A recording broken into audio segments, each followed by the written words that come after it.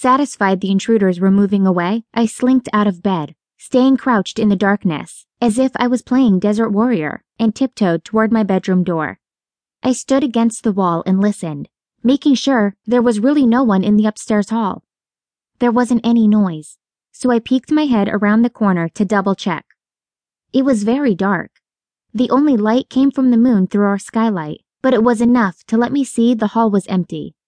I eased into the hall using the shadows to keep hidden from any eyes that might be lurking about. I kept my back against the wall and tiptoed toward Mike's room. The people were downstairs. I could hear their footsteps tapping softly on the tiles in the foyer. Other than that, they made no noise.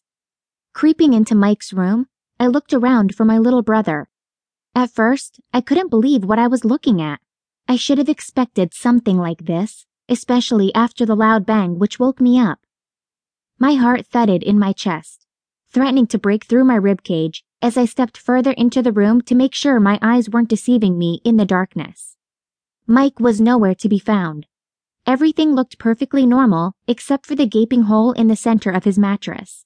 My nose caught the faint scent of burning charcoal, and I knew what had happened. The intruders had come into my brother's room and woken him up. Being frightened, Mike did the only thing he knew to defend himself. Unfortunately, based on what I was seeing and what I'd heard, it looked like the explosion hadn't been enough to deter the intruders. Just as I discovered that the intruders had, in fact, been kidnappers, my ears picked up the faint sound of the front door clicking shut. There was no time for stealth anymore. I charged down the stairs after them, and to hell with whatever happened to me. I wasn't about to let them take my little brother away, whoever they were. Flinging open the door, I ran barefoot onto the front lawn in time to see a black SUV rush up the street.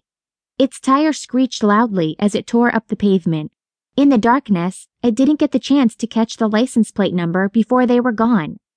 I rushed into the middle of the street as if I had any chance of chasing them down, and stopped 20 feet down the road. The hard blacktop had scraped the bottom of my feet, causing them to burn quite a bit. I felt helpless as the taillights disappeared around the corner. I must have stood there in the middle of the road, in nothing but my pajamas, wondering how I was going to tell my mother.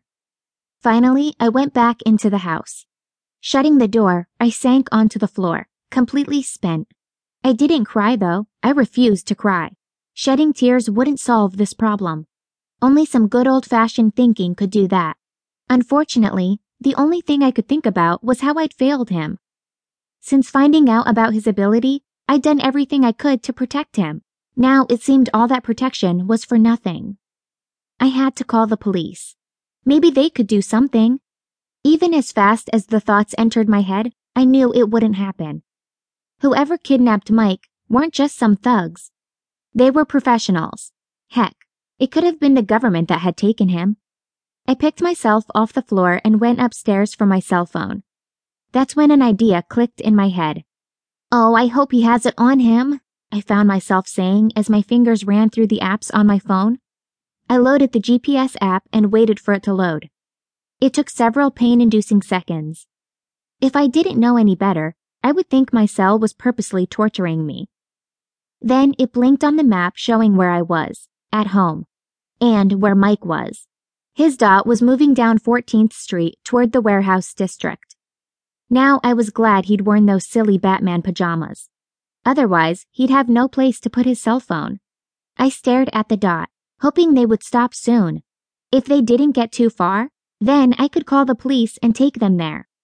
Even they wouldn't be able to ignore the evidence in front of their eyes. Finally, the dot did stop, in front of one of the warehouses on Industrial Boulevard. That was luck. It wasn't more than a 10-minute car ride from my house. I zoomed in and copied down the exact address. At that same moment, the dot disappeared.